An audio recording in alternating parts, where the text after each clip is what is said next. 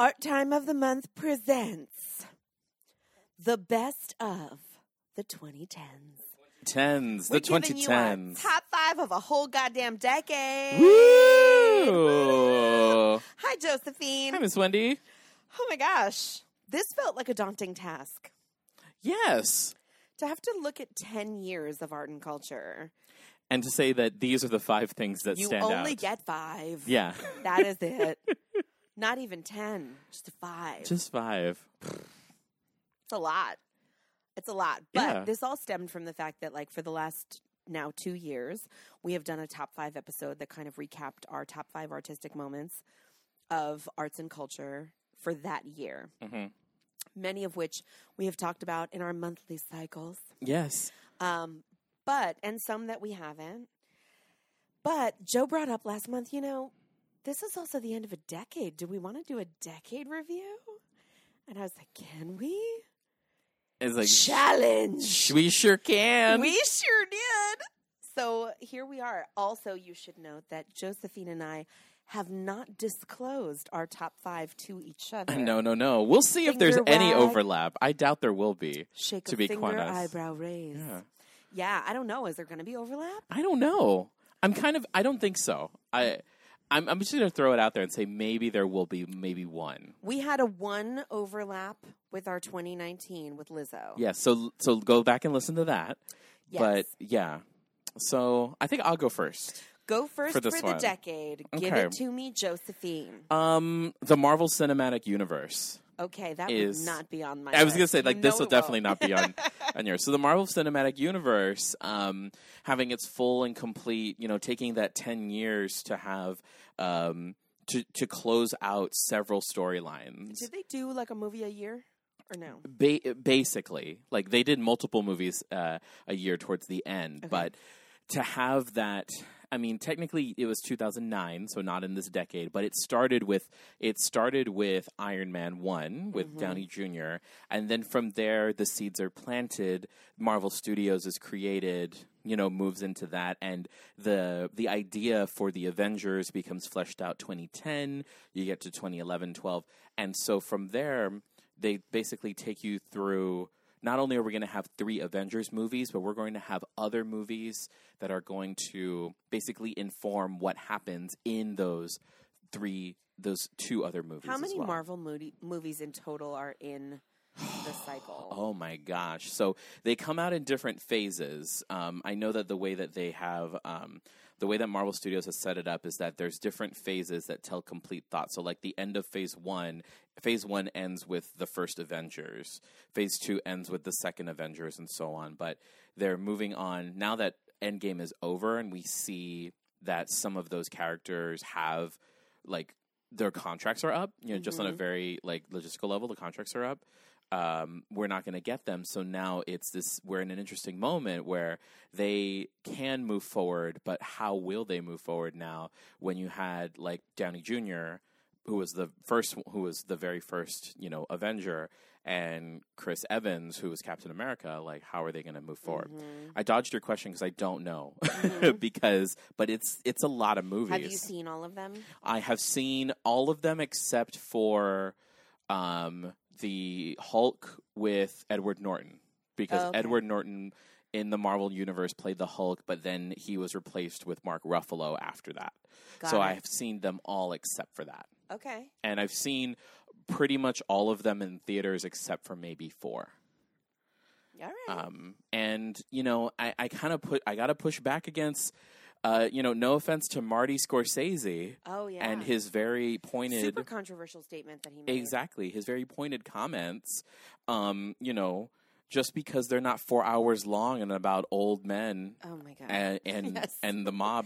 The same 4 actors playing mafia men. Yeah. Exactly. So, again, like, I think that I just kept thinking about it. I'm like, this is this generation's, like, this is what Star Wars was for that generation, the late 70s, 80s kids. For the 70s, 80s kids. And we're going to look back and we're going to see, like, wow, this was a watershed moment in terms of entertainment, because not only did you have movies that were connecting, but you also had TV shows, like a network television show in Agents of S.H.I.E.L.D. that connected to several films that came out in the Marvel Universe. It's cool. It's very cool of how all this, they're trying to make these things all happen when prior to, you had superhero movies that were not as fleshed out as these. Yes. I have a question. I'm raising my hand. Answer. You have to call on me. Yes, Miss Wendy in the front. Thank you. Thank you for calling on me. Is Luke Cage a part of the Marvel Universe? Luke Cage is a part of the Marvel Universe. See, I know a thing. Are you proud of me? It does not surprise me that you would know. Are you proud of me, though? I am proud of you. I randomly watched a season of Luke Cage on Netflix, and I was like, I wonder what this is about. And I watched it, and I was like, oh, is this some superhero shit? Yeah. And then I was watching it, and I was like, I'm not mad at this superhero shit. Okay, and you I'll saw watch Black it. Panther. I saw Black Panther. You know, like, we had to do our duty. We saw Black Panther. We did our duty, and I'm like, maybe I just have a thing for muscular black men. Maybe you do. In superhero style fashion. But even that, so like you have the Defenders series, which is Luke Cage, Jessica Jones, Daredevil, and Iron Fist. Those 4 TV shows on Netflix that all connected in this one thing to come together. So 4 individual TV shows, different seasons among them, and then coming together for one season of the Defenders where they all together. Like, it's just insane how much, also just if you think about like the amount of work and the jobs that billions of dollars, full industry, full industry, and I'm someone who is like I'm not a comic book reader, but I do appreciate a good comic book movie, and I like going back and like reading the Wikipedia synopsis of all these different things. But to also think about like these people who were like the comic book reader nerds when these were coming out, and to see them experience this joy where the thing that was so niche for them that is now blown up to become part of the mainstream culture is very fascinating. And I think that the 2010s would be a completely different place if it had not been for the magic of Marvel. Yeah. And people have tried to recreate it. I mean, you have Batman versus Superman and the Justice League trying to capitalize on that, but not being quite able to get it there the way that they've created it with their particular brand of magic. So it's fascinating, and I think we would be a very interesting place if it wasn't. Awesome. But yeah. Nice. There you go. All right, good one for the 2010s. Good in the 2010s. One down for Joe. Yes. Go. All right. One for Miss Wendy. Ooh, I'm very curious. Hamilton. This was going to be on mine. Was it? Yes, but I decided not to. Okay. Yes.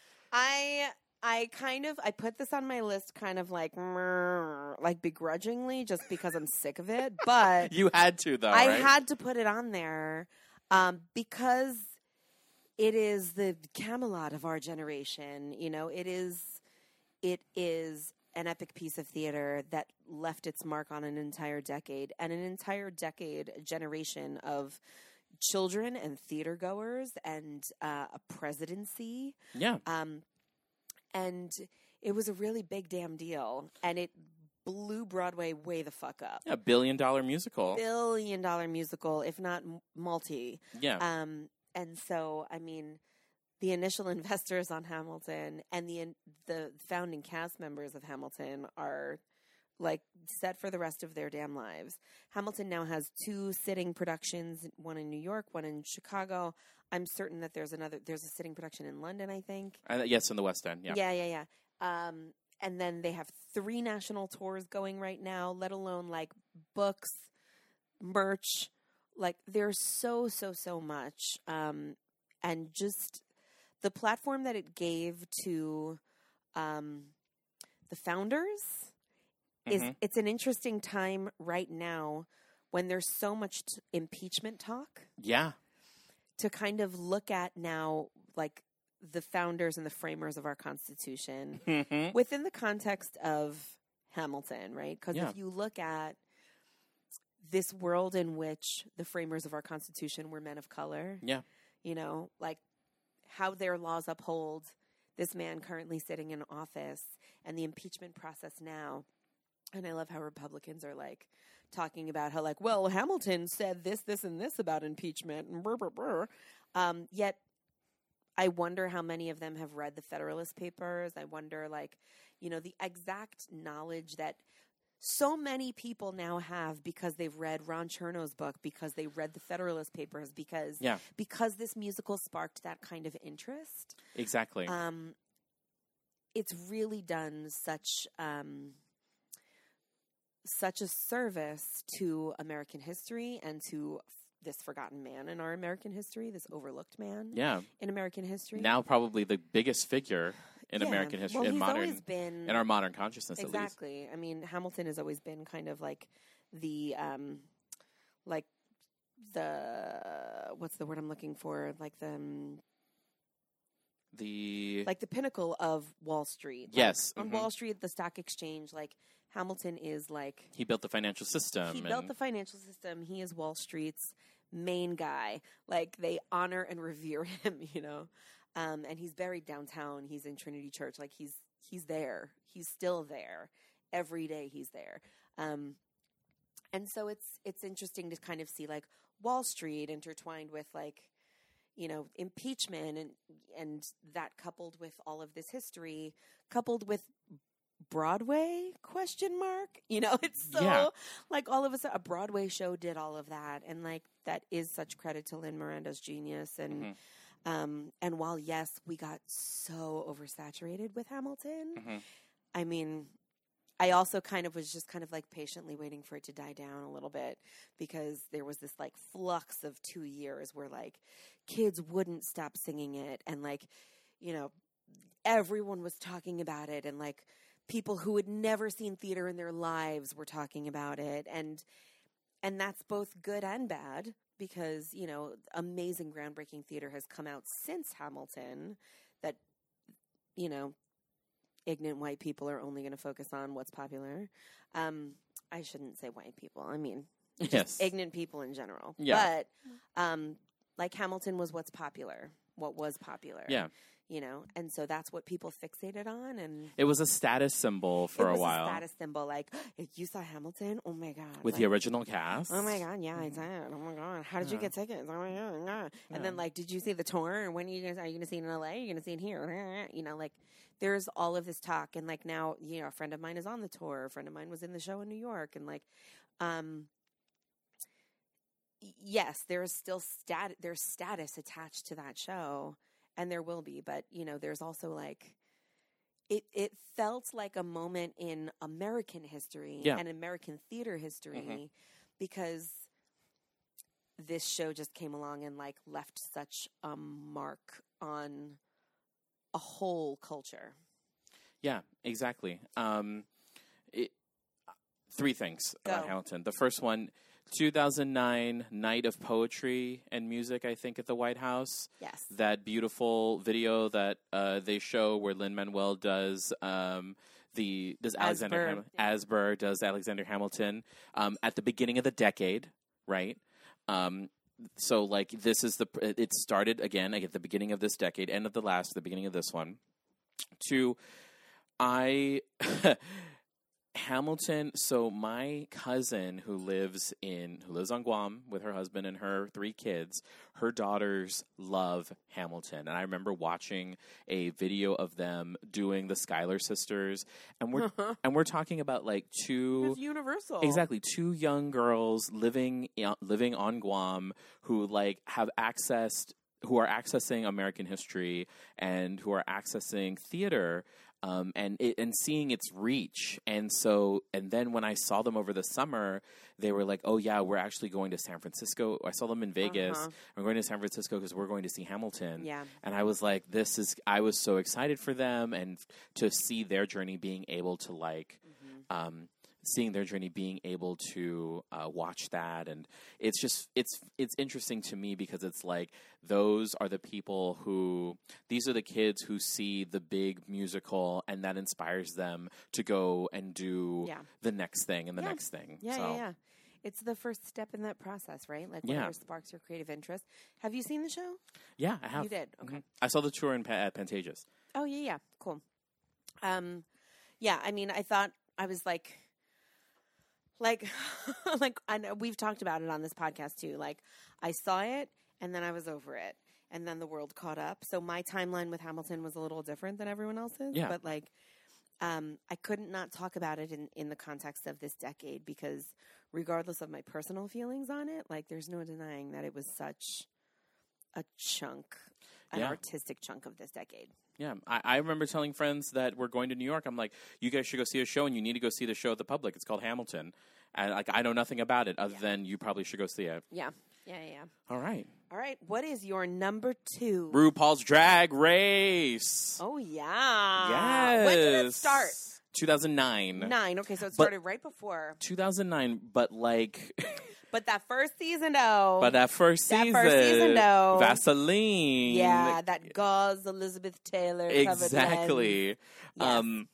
And so, like, RuPaul's Drag Race, I mean... really defined a decade. It defined a decade, and, like, you got to think about everything that's happened since that first season and what RuPaul was 10 years ago to where it is now. And, like... I also like everything that I'm mentioning as like there's a personal journey that I took with each of these things. So with RuPaul, it was like seeing it be like referenced and panned on like the Best Week Ever on VH1. Yep. And then going to my very first drag show, which was a drag show before Pride weekend, and like meeting a guy there, this really handsome guy who like was the first guy at a gay bar to buy me a drink, and he was like talking about all the queens and really like interested in. We're still friends to this day.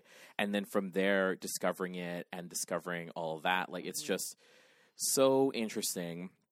And like it really kind of like it really centers that like the queer community and how like drag queens have always kind of been our like figureheads that are out there speaking for us and living in a way that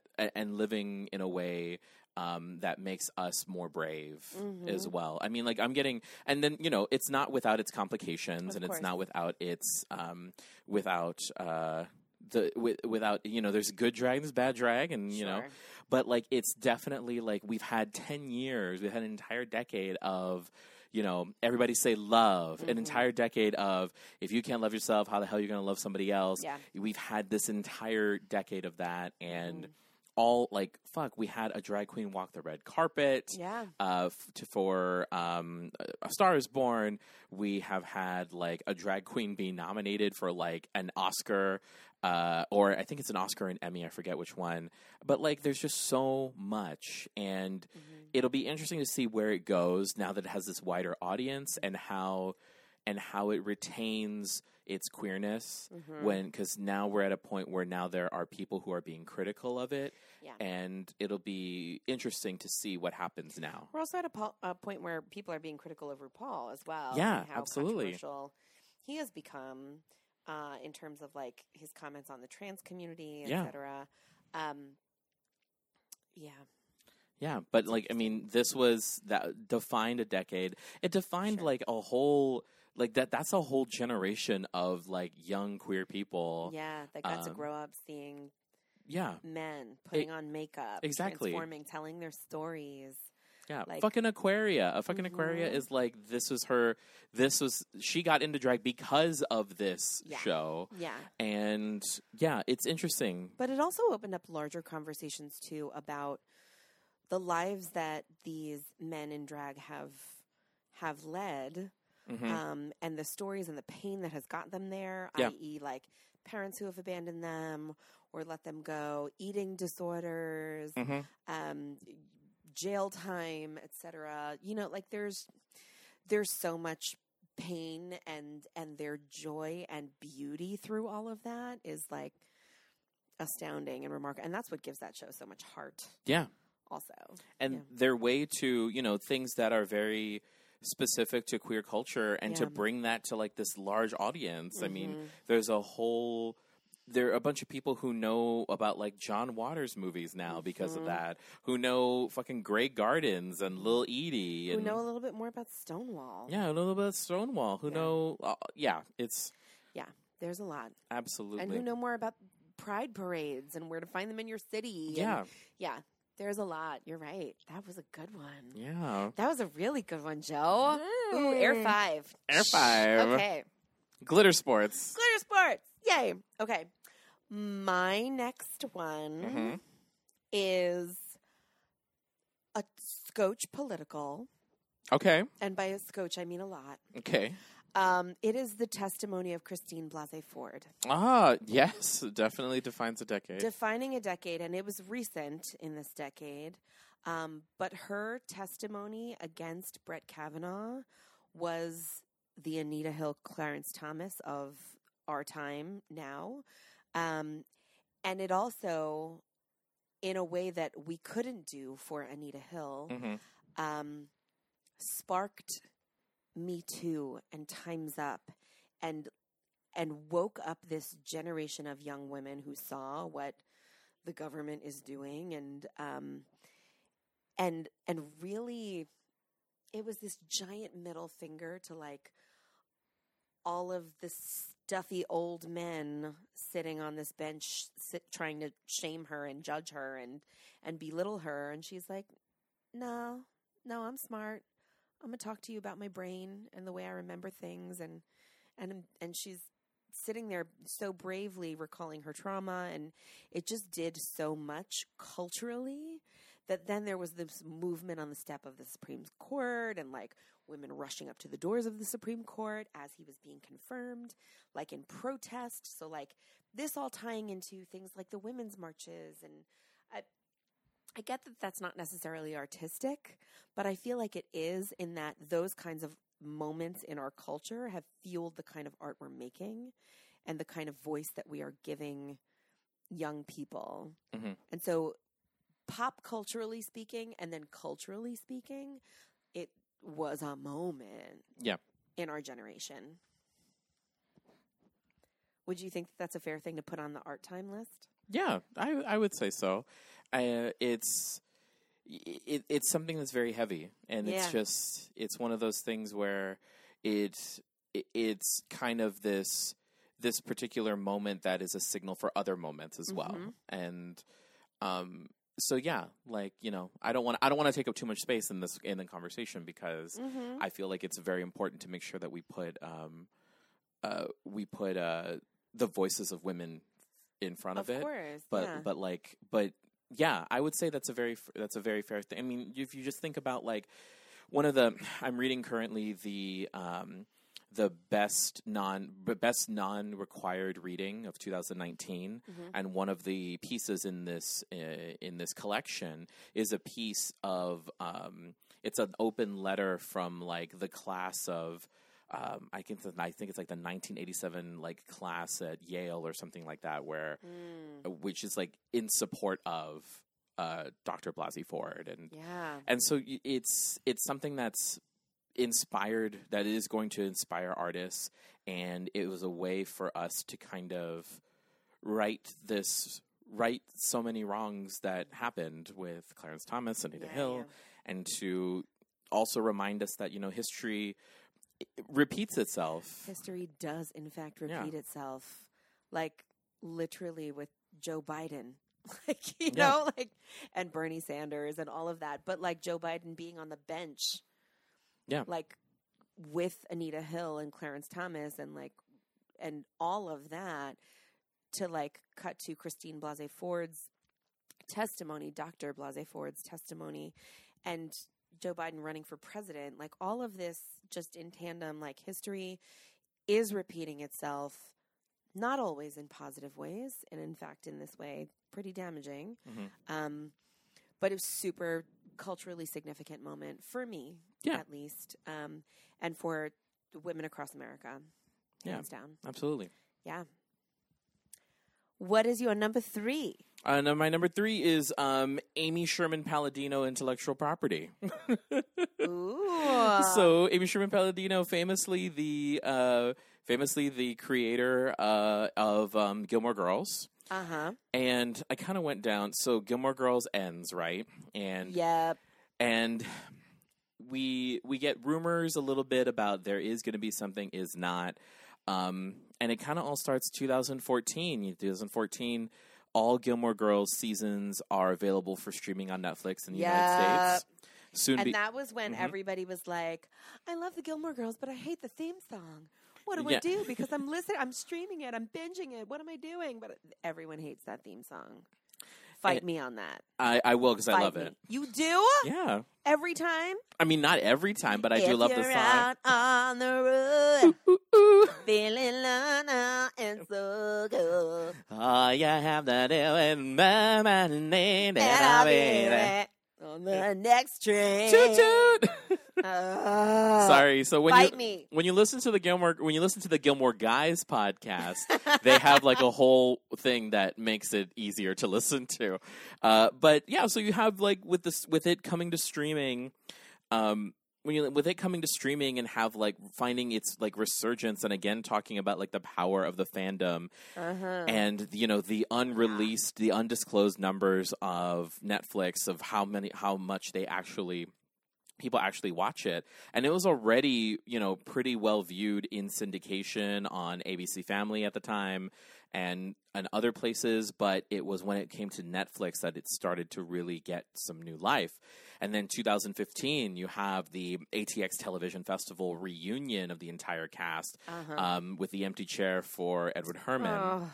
And then from that, where ASP, Amy Sherman-Palladino, says like, "Oh no, we don't have anything in production." Oh, she's ASP to you now. You tight like that? It's so the ASP girl. So the Gilmore Guys, which is a podcast that like I love and adore, and those two comedians, that's how they refer to her.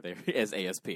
Because it's, Amy Sherman-Palladino, but... As long as we're crediting them with that nonsense. Exactly. That is them. That's Kevin T. Porter and Demi DiGiulibe. So with that, and then from the ATX Festival, shortly thereafter, the announcement of, no, we are going to produce A Year in the Life. A Year in the Life happens. And then, working on building, stars hollow. And then 2017... not a couple months later after that, we get The Marvelous Mrs. Maisel. The most perfect television. Yeah. And the return of original. Perfect television. Yeah.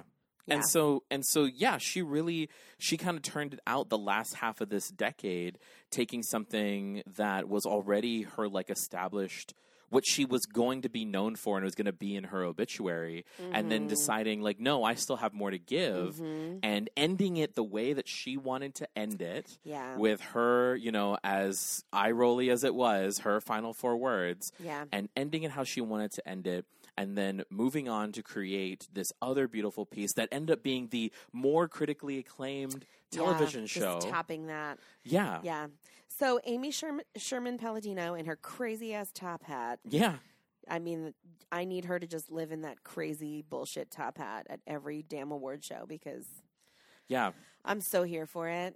Exactly. I mean, I think right now Maisel has the record for the most wins for the first season of television, for a show's first season of television, and that's like incredible for Emmys, I think. Statistic, yeah.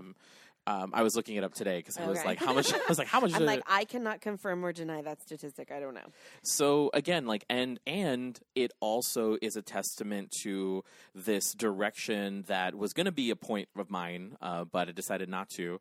Because I'm going to illustrate it right now, is that the power of streaming and how it's like Gilmore Girls and Marvelous Mrs. Maisel are showing just how this decade was defined by like streaming movies and television, and how those platforms that were literally just middlemen vessels are now producers of content. Yeah. And they have more money than God, and they will continue to have more money than God, and make it so that way you have the exact right fondue pot that was used in 1960 whatever. Seriously. So perfect television. Yeah, it's great. So shout out to you. Also, we should talk in terms of like streaming services and things like that. This is the first year that the Golden Globes, not a single network television show has been nominated for a damn thing. Yeah, exactly. Because the age of network television is dead. Basically, network television went from being like it was seen as this public good. Like, it was seen as this way for the public to receive information, and that's why we had network TV. And then now we don't have that anymore because because all the good shit you got to pay for. Exactly, and information is being given out no longer in television, but on the internet. So, yeah. Oof. We'll see what the next 10 years brings, but it's very exciting. It is. It really is. Especially when you think about, like, you know, at the beginning of this decade, 2010, people had just started, like, the popularity of smartphones. You know, like we were kind of just entering the age where everyone had a smartphone. Yeah, iPhone comes out 2007. Yeah, and then several versions come out, but then competitors start to catch up. People officially, a good majority of the population will have had a smartphone by 2010. By 2010, so by 2010, people had immediacy to news, content, television, now streaming services as the decade progressed in their pocket. Yeah. Yeah, and thus making network television obsolete because no one watches anything with commercials anymore. Are you ready to hear my number 3? Sure. And I wonder if this might be something that has overlapped with yours. Okay. I wonder. I'm going to go ahead and hit you with 2 royal weddings and 4 royal babies. Not overlapping. Really? Yeah. We're still friends. We're still friends. Yeah, high five. But not overlapping. Not overlapping. Okay. Okay. Yeah, this decade was defined by 2 royal weddings, 2 royal and a bunch of royal children, and a bunch of 4 royal babies. So, and under still this House of Windsor QE2. Queen Elizabeth is not going anywhere. She's like waiting for like the good grandchild that's ready to take over. Yeah, she's ready. So 2011 was the wedding of Kate and William, and then they like quickly proceeded to pop out 3 children. Including George, the next in line, right after William. So the next in would-be king will be, you know, in the line and has been born. And so I think, well, yes. And then Meghan Markle and Harry getting married and then having baby Archie. Also, Harry marrying a black princess. Go ahead. Yeah. That was exciting. But also, I think just we have not seen a moment like that since the Princess Diana and Charles wedding, where the whole world stopped to get up at 4 a.m. and watch the royal wedding on TV and see the whole thing. And there really is such a sense of occasion. You and I spent so much time talking about like the Prince Harry wedding and the Meghan Markle wedding because oh my God, it was everything, and it was so black. It was awesome. Yeah, it was great. It was so great. And like just so many celebrities, like just all the celebrities showing up to cheer on the royals. Like, are the celebrities really in those people's daily lives? I don't know. I don't think so. Maybe not. Maybe not. Who knows? But anyway, who's in the church? Who's not in the church? Who got the good seats? Who sits in the antechamber? Who knows? Right. But if you're any kind of Brit of status, you're invited to a royal wedding, and why? And I just think like the procedure, the sense of occasion, the dress, who designed the dress, you know, Kate, when she got married, very famously had bridesmaids also dressed in white. And that was like taboo. And then also everyone started doing it. Which was so cool, and you know, Diana's ring, and then Meghan Markle having another one of Diana's diamonds, and in such a simple A-line dress, and like so understated, and all of it's just so good. I'm so here for it. Yeah, absolutely, really here for it. So now there's 3 royal babies on the Kate and William side. There's the 1 royal baby on the Harry Meghan side. But all of that happened in less than a decade. Like, they blew up the House of Windsor. Yeah. With a whole new generation. And it's just, you know, because William was such the popular kid in the 90s. So he was like that kid in the late 90s, early 2000s, especially, like, there were like Tiger Beat and about him. Yeah, so yeah. seeing him get married was kind of like this like seeing grown up his male pattern baldness take effect. Exactly. Yeah. Seeing him take after Philip in that regard. And to kind of see, okay, so this is like the end of an era because now we see him as becoming this father, this man, and then to see also Harry grow up as well, and what it means in a completely different context for the monarchy, and that now with a like overwhelmingly conservative majority in a British government, like the case could be said that once QE2 is dead, this will be the last monarch because, that's something that is definitely on the table. Yeah. So who knows? And it's interesting also to see, like with the popularity of The Crown on Netflix, and understanding more about the history of the monarchy and the history of the British reign. For us to kind of in real time then see the next generation unfold and expand, and to kind of have immediate access to things like, like in our generation, we're going to see the next coronation. Yeah. That's exciting, and we're going to, we got to see 2 royal weddings this decade, and, even just like the announcements of the baby names and how that's posted up at Buckingham Palace and all that. Like, I'm just fascinated with the procedurals of all of that, and the fact that while we watch the history of it on Netflix, we have the immediacy of this generation's procedurals happening now. So there it is. That's my number 3. The royal wedding. Awesome. Yeah. What's your number 4? Number 4, Beyonce. Yeah. This is Beyonce's decade. Really? I mean, pretty damn. So Beyonce, she has, the unheralded release of her self-titled album. On my birthday. On your birthday, and how that changed everything in terms of just... like the secret release. Exactly. Like the drop. Yeah, I forgot about that. The secret drop of that, and how that kind of was like... How that had never really been done. That had never been done before. It hadn't. I think I question why this decade, because Beyonce has always been a part of my thought process in terms of like Destiny's Child, and like her popularity, her music has always been out there. But I forget how instrumental she has been in this decade. Yeah, and it was we got a different Beyonce because she was a more mature Beyonce. Like, she hasn't had a number 1 hit since Single Ladies, but she has had music that has resonated with an entire generation of people. And, Even with Formation?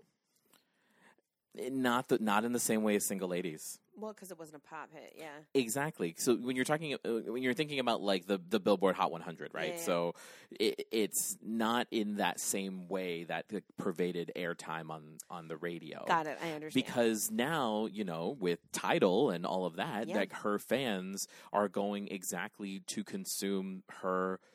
They're going to consume her content without the radio dictating what it is, and they're just going to go directly to the source. And that's what she did. She just dropped it, and all this intense secret, like this secrecy. She had a visual album. Oh God, the visual album was so good. Which again, like that was with Pretty Hurts, remember? Exactly, Pretty Hurts, and all of that, and trying to like figuring out like this is like realizing in that moment that we were seeing, at least for me, I was seeing something that had never been done before, and something that was very specific and unique in the kind of artistry that went into all of that. And then not only did that happen, but then Lemonade, and then Lemonade coming out, and people saying that Self-Titled was Beyonce really owning the fact that she is like a woman. She is a woman in a marriage with children, and what does that mean, and honoring that, and then like Lemonade being everything that it was, where it's like how there's that struggle, but still you go through it, and all the while, like, never explicitly talking about any of this, and, like, what the motivations behind it, but, like, being really transparent with her fans about her journey, but letting that speak through the art. And so then, capping this year off with her Coachella performance in the Homecoming documentary, So I feel like this was her specific, her year in that sense. Because, I mean, and, you know, by extension, Solange had a really great album. Yeah. Cranes in the Sky is a beautiful song. And, like, you know, Solange had her album. And then her and Jay released The Carters, which, you know, I really don't know much about because I really just want her. Yeah. I don't really, you know, no offense to Hova, but not a fan. Yeah. And so you kind of see that all go through how that, for me at least, it kind of showed again how there are people and artists that are flipping the script on what was conventional in terms of distribution and consumption of their art, and how, like, you know, her live shows, like where you make the majority of your money is live shows anyway, and how she's able to keep that interesting, and then with Tidal and all of that, and it's just So Beyonce, and I was like, should I put this here because it's very obvious, but then I started. It's not obvious. I didn't think of it. But when I started going with her, and I'm like, no, she really did change it, and she's someone who people like. And I say this as a trivia host, where when I ask questions and the answer is like a female artist, most people will put down Beyonce, but the answer is rarely ever Beyonce, because she is not as well known in terms of those accolades as some other people, but she is definitely like the top when it comes to a very specific group of people. Yeah. So there you go. That's a good choice. Beyonce is always the right choice. Yeah, I mean, you know, I also this is firmly true. believe that, like, there is no shitty day that an angry Beyonce jam cannot fix. Exactly. Like, you can taste the dishonesty. Not even that, but like, who the fuck do you think I is? Exactly. I have screamed that at the top of my lungs in my car. Exactly. I'm sorry. Exactly. Like, she speaks for all of us. Thank you, Beyonce. Thank you. Thank you. Okay, mine is a little general. This is my number 4. And I want you to contribute to this conversation because I had some thoughts on this, and I know that there's so much more. But I thought this decade specifically was where we started to see woke programming as the norm. We started to see things like Shrill and Blackish and Modern Family, and just like from network television programming through Netflix, through Prime, through every streaming service, like the representation busted wide open. Yeah. What are your thoughts on that? I would have to agree with you because you have people who are in those now positions of power as content creators, and they're just being like, no, I'm going to put up what I want to see. Yeah. I'm going to put myself up on the screen or on the page or wherever. So I would say yes to, in terms of like more representation. I feel like woke, quote unquote, calling something woke is like it kind of speaks to like a particular type of programming. Yes. Because now you have like Dolly Parton's Heartstrings. This is true. Where you have like, you know, a nibbling is a gender non-binary way to say a niece or a nephew. And it's like, okay, like we didn't need that exposition. Whereas you have like Blackish, which is just going to, you know, it's just a part of the world. It doesn't need really that much explanation. So I feel like the programming is walking the fine line between the two, where it's like, how do you create something that just is, but doesn't have to like explicitly say, be so obvious about this is why we said this. Yeah. So like, here, case in point, the other two, Comedy Central series, the other two, it's two friends and they're both gay, but like you just know that about them. It's not central to their story. It's not central to their story. It's not their conflict. Exactly. Yeah, exactly. And that's what I mean in terms of like how television has grown, because 20 years ago, 20, 30 years ago, you had My So-Called Life, wherein you have a gay character, but that is their conflict. You know, and like today, this decade, we get to like get rid of that. Like, you know, those who came before us fought so that we don't have to let that be a struggle anymore. You know, and I look at like an actor like Ed O'Neill, who, 30 years ago was doing Married with Children, which was like all white trash, and cut to now 30 years later and him being in an interracial marriage with gay children and with, adopted grandchildren.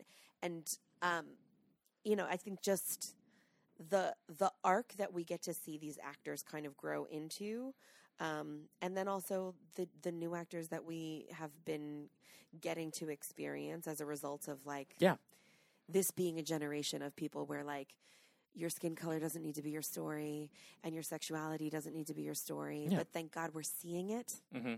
That's what I've been grateful for this semester. This decade. Oh my God, I'm a teacher. She's a teacher, y'all. This Dynasty, the rebooted Dynasty 2017, yes. Stephen Carrington, when the original Dynasty was going on, his whole conflict was the fact that he was not being accepted by his father for being gay. And then in 2017, it's like, Dad knows he's gay, doesn't care. Yeah. And it's just like, he's gay. Yeah. The Colbys being black, but adding not just to make them black just because, but because making them black adds an element of tension because of the already inherent racial tension that pervades the country. So again, and I don't know if Dynasty's still going on. Probably. I stopped watching after season 1. I didn't even know it came back. But I just remember being so interested in it because it was just the conflict between the Colbys and the Carringtons was let's make the Colbys this young guy who got his start working for Carrington, but he's black, and that's the tension. Yeah. So now the Sevens are going to be oh, Dynasty, maybe I should check it out. It's trashy. It's trash, guys. It's trashy. They made Heather Locklear's character a man who sleeps with Steven. It's great. Exactly. Trash. We're done. We're done with Dynasty. But I put it on my list, though, because I think the evolution of how far we've come in terms of representation and what is our normal that we're seeing. Yeah. Specifically in this decade, I felt like that was the bar and that was our normal. And I was happy that because I just remember seeing if we did see black characters on television, it was the Cosby Show. Mm-hmm. It was all black television. It was all white television. And there was nothing that felt like our culture feels today. And now it feels really true to who we are every day. So, where have we still to go? Oh, God. I mean, because we do have still to go places. But I think politically is where we need to go now. I mean, in terms of skin color, sexuality, that kind of diversity, yes, I think where we're seeing the most division right now is in ideology and is in what I believe versus what you believe. You're Republican, I'm Democrat, therefore we have to hate each other, or you're Republican and I'm automatically going to assume you're racist. And, those kinds of ideologies, that's where we need to kind of see diversity. Mm-hmm. And this is where we need to start kind of blending lines and getting back to a humanity and a story that makes sense for all of us. But I'm getting on my political high horse, and that is that. But in terms of story and what we need to see next, I think that ultimately is what needs to be explored, Mm-hmm. What would you say? I think we are just scratching the surface in terms of people of different able abilities. Oh, yeah. I mean, we had Special, but what more? Mm-hmm. I'm thinking that we are still truly scratching the surface with some really good fat liberation and fat liberation representation in media. Mm-hmm. Shrill is a good start, but mm-hmm. then we still need to see more. Mm-hmm. Because and kind of working against that, and how do we work against that? We need to have, obviously, with Pose, it's great, but we can always have more trans representation on television. I see what you're saying about the ideologies. But I feel like those are 3 places where I think that we've already started, at least in this decade or towards the end of this decade. Mm-hmm. And where we can go propelled forward is we have the art that's going to be created with those. Yeah, I agree. With that. Yeah. And that's what I mean. That's where we're waiting for it. Yeah. My This is your final number one. 5. My 5. Give me your number 5. My last one's a really personal one. It's my own personal journey as a podcaster. Because I went from, in the summer of 2010, listening to podcasts for the first time at this terrible job that I had over the summer, which was 5 hours a night from like 5 p.m. to 10 p.m., literally transferring numbers from one column into another column. Ugh. And it was at a bankruptcy firm, so the firm was experiencing a lot of growth because of the housing crisis. Yeah. And so they needed people, and I was there, and it was my first like real office job, and I immediately understood everything about the movie Office Space. And I just remember listening, getting sick of my music, sick of books on tape, listening to podcasts, and immediately just falling in love. And then from that moment, I was like, okay, well, how do I go from a person who listens to a person who does it? And then 5 years later, making the decision to buy the equipment, starting my first show. And since then, now having 2 shows, working on a third, being connected with all these different people. And, for something that is essentially on paper and to the U.S. government a hobby. But, it's such a part of who I am and has given me a way to express myself and tell stories in a way that, like, regular prose poetry writing didn't before and like, theatrical performance didn't do. This is how I am like meant to express myself, and coming to that realization at the end of this decade. So I just wanted to, that was really personal, but I want to just make sure I said that because I was like, no, I need to honor my journey with all of that. And I mean, I'm always fascinated with what creators are coming out with and the new things and the ways that people are approaching things. So, yeah. And again, a word of encouragement to anybody, just do it. Just go out there. It's a very small investment. You do have to put money into it, but you can do it with very little equipment and still make it be good. So, and one of the things that you and I had talked about recently was that, like, within 10 years, this should be your only job. Yeah. And so, so within the next 10 years. Yeah, so the end of next decade, when we're doing our next decade recap. Exactly. Hey, we're still having these monthly conversations. This should be your only damn job. And we'll be doing it in your offices and not in my living room. So there we go. Yeah. In our studio. Yeah. Yeah. We'll have a literal gay corner. We will. That I can sit in. Oh, can I decorate it, please? Yeah. I'm going to. We'll call Billy Porter. It's already done. It'll be great. It's already done. So, yes, what's your 5? What's your last one of this decade? My last one. You have the last word on the decade. Oh, shit. Sorry, didn't mean to put all that. Responsibility. I know. I was thinking about this a lot, and I think, because I mean, in recent years, we've taken steps back, obviously, since 2016, but what the Obamas did for the arts in this decade, I mean, he was elected in 2008. Yeah. But between 2010 and 2016, like, they formed, like, the arts was such a central part of government under their administration. And so I just want to, like, make space and honor that. And that has meant a lot to me personally as an artist and educator. That was a big, big part of my decade. But also, what I want to say is that my number 5 with a bang is Pete Souza. Oh, the photographer? Correct. Number 5 is that's really great. Pete Souza has photographed every second of the Obama administration, and he had unlimited access to every meeting he was ever in and, like, completely unrestricted access. And Obama wound up marrying Pete Souza and his wife. And, like, there's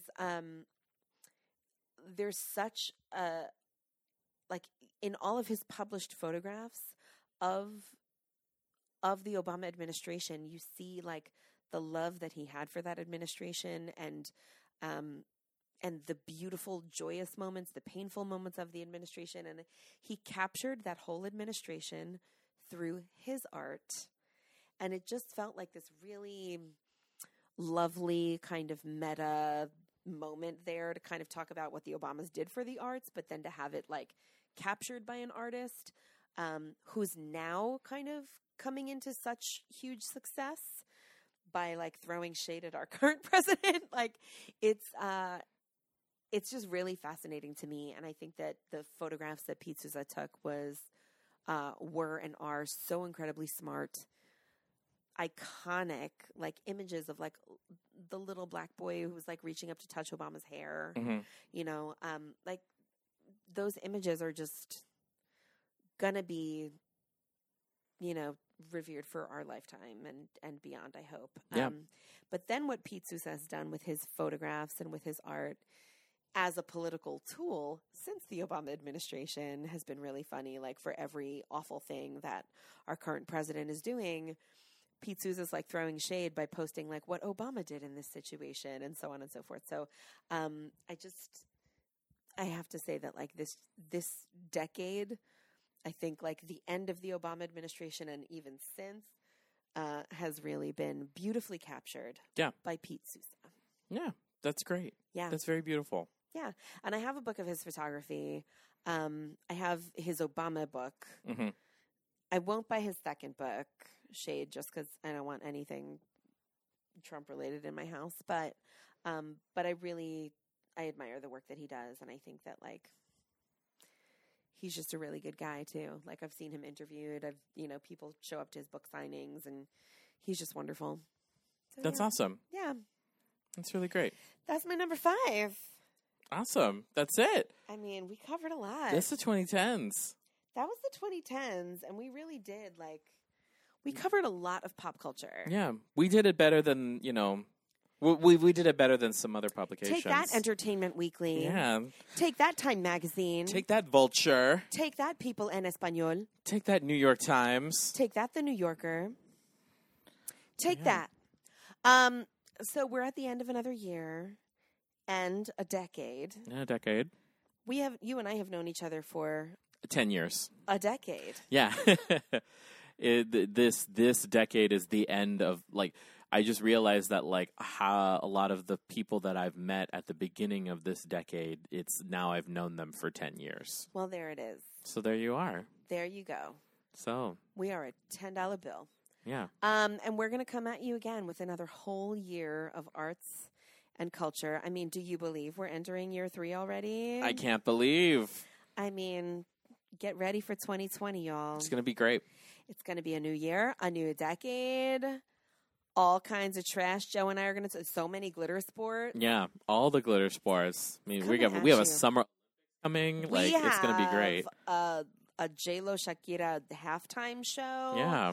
A Summer Olympic, another season of Dancing with the Stars. Hopefully, with a Sean Spicer clause, maybe. Oh, God. Yes, we'll see.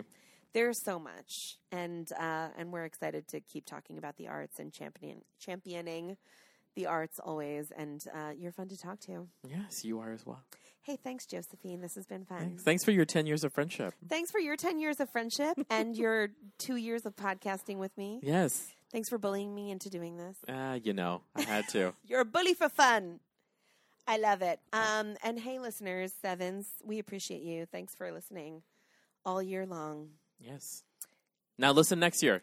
Listen next year. Enjoy your time, your art time of 2019, of the 2010s, and enjoy your time of the 2020 coming up. Yes. Keep it real, kids. Bye. Bye.